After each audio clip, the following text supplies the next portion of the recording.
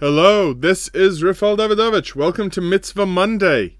Today we will be learning about Mitzvah Chof Aleph, Mitzvah Sipur Yetzias Mitzrayim, Mitzvah number 21, which is the mitzvah to relate the story of Yetzias Mitzrayim, the exodus from Egypt, how Hashem took us out of Mitzrayim.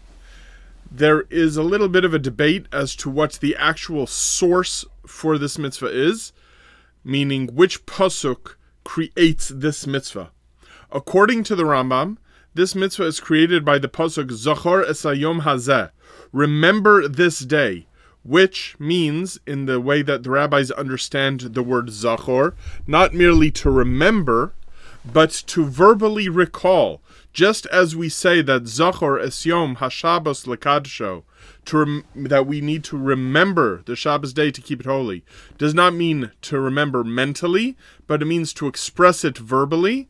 So too, the mitzvah of remembering Yetzias Mitzrayim on this day, meaning the night of the 15th of Nisan, is something that needs to be done verbally.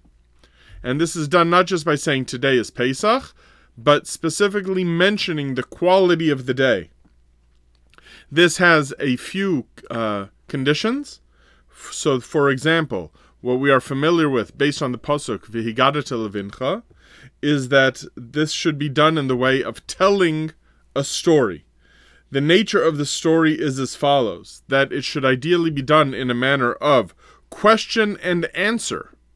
Question and answer means that somebody asks a question, for example, why is this night different from all other nights? Why are we doing this or that? What does this mean? Just the way that the Torah relates in a couple of places, that when your child asks you, this is what you should tell him. This is seen as a defining part of the mitzvah, that it needs to involve question and answer. The next part is that it needs to have a component of mentioning that we were slaves, avadim hayinu, for example. That when we have to mention the bad, how we started in a negative state, and how Hashem brought us to a positive state, and then praise Hashem for bringing us to that positive state. This is done, according to the Gemara, in either of two ways, and we fulfill both ways on the night of the Seder. So that we mention, Avadim hayinu l'Pharaoh b'Mitzrayim, we were slaves to Pharaoh in Egypt, and Hashem took us out, and then we praise him.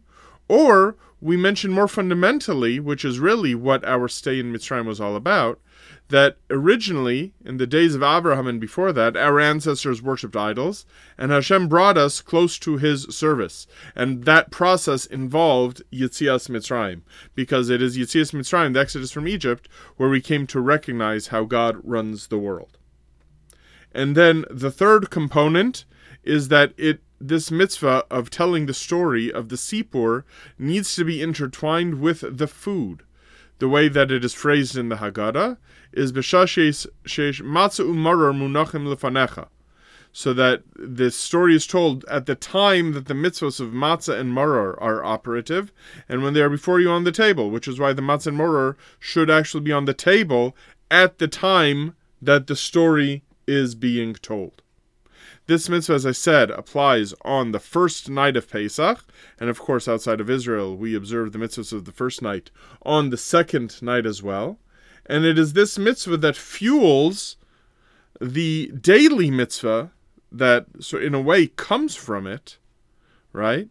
The mitzvah that we say every day, that we mention actually in the Haggadah, Kol Yimei Chayecha, the fact that we relate the story in abridged form, not with all of the details we mentioned now, but that we mention that God took us out of Mitzrayim, we say this every morning and every night, is fueled by this intense, detailed mitzvah that exists on the 15th, the night of the 15th of Nisan, to relate the story in all of its exquisite detail, in question and answer form, with the foods of Pesach in front of us, mentioning the negative and going to the positive. This is the mitzvah that is the verbal and spiritual fuel for the other mitzvos that we've been mentioning in detail over the course of the last few weeks, of the mitzvos of what it is that we have to do, such as eating matzah, and what we have to not do, such as eating chametz and owning chametz, etc. Here, this is the spiritual and verbal background that is connected to all of those mitzvahs that we perform on the night of Pesach and throughout the entire week of Pesach. There's so many details to this mitzvah, as we all know, from the story and the text of the Haggadah, and I look forward in future classes to elaborating some of those details with you. But for now, this has been the summary of mitzvah number 21. Thank you all for listening.